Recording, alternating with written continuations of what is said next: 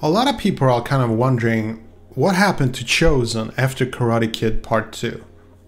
Well, I think it's quite obvious.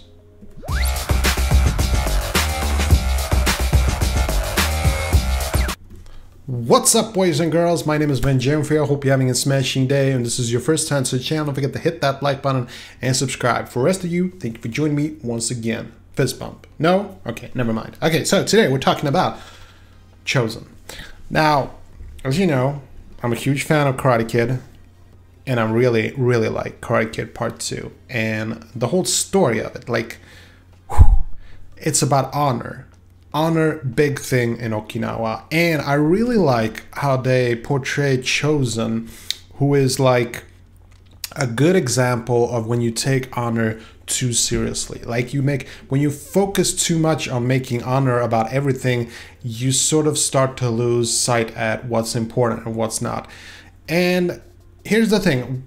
In the movie, I think that he was tops 17, 18 years old. I'm talking about Chozen here, okay?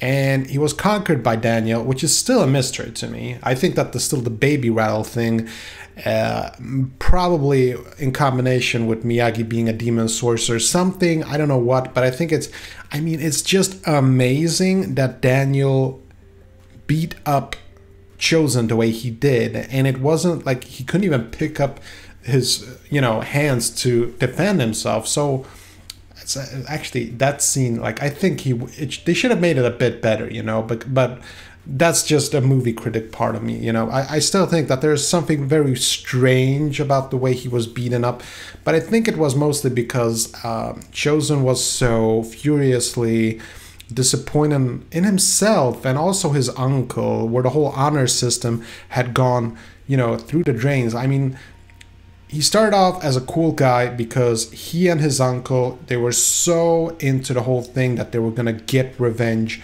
on Daniel. And then Sato says something, "I was wrong." And Chozen's world just crumbles.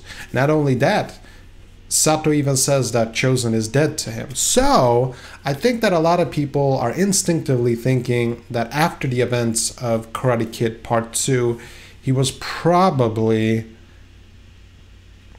committing suicide. It's a fair assumption.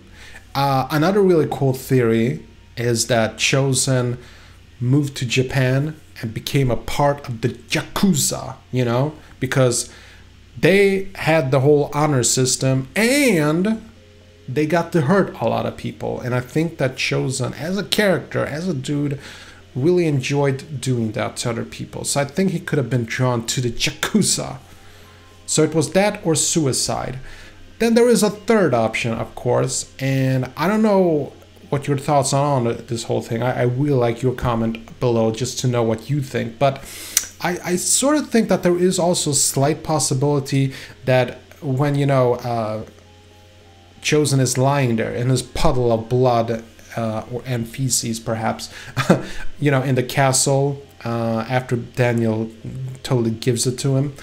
Maybe, just maybe, Miyagi said to Sato, "Hey, Sato, go and comfort boy," And Sato, probably went over him and he explained, and he looked Chozen in his bloody eyes and he said, "I am sorry, I was wrong. I shouldn't have said what I said. I am not dead to you. So let's start over. Let's go out for gelatos.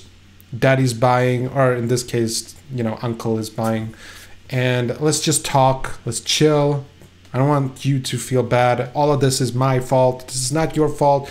This is something that happened between me and Miyagi a long time ago, and it should not affect you in any way. You have a right to your own life. I am sorry. Will you forgive me?" And scene. And that's what happened to Chozen. That's what I'd like to hope happened. What do you think? Let me know in the comment section below. Okay, that was it. Hope you enjoyed this video. And if you did, see that like button, smash it. And I got some freakishly awesome videos coming up. Better subscribe so you don't miss a beat. I'll see you later. Peace.